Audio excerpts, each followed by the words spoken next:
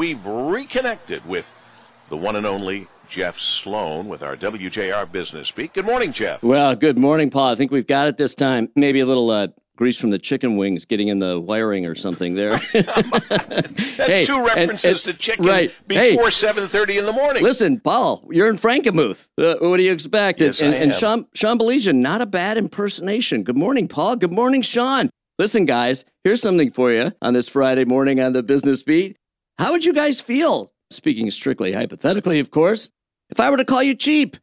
Now, traditionally, most might find that a bit off-putting, right? Well, now, hold on.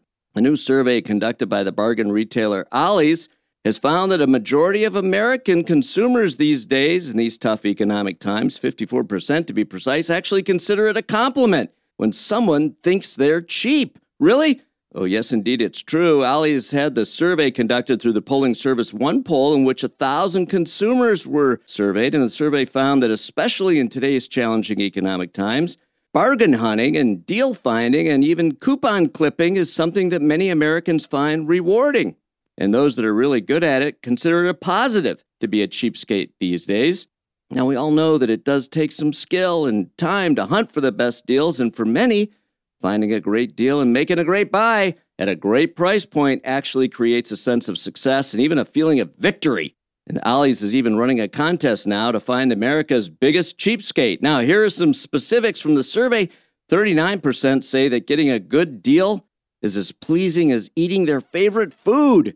And 37% believe it's as good as going on vacation. What do Americans consider a good deal these days? Well, in these tough times, Americans, 25% of them now require at least 50% off to consider it a good deal. What happened, guys, to that 10% off? No more. 70% of Americans believe that they're really good at finding a great deal and will only buy when they do. It almost makes you feel guilty these days, guys, if you're not buying on a deal. So there you have it. Being frugal these days is actually a badge of honor. Paul, the next time you buy a pal a cup of coffee, don't be shy to pull out that coupon, Paul. It's okay, even if they think you're a cheapskate.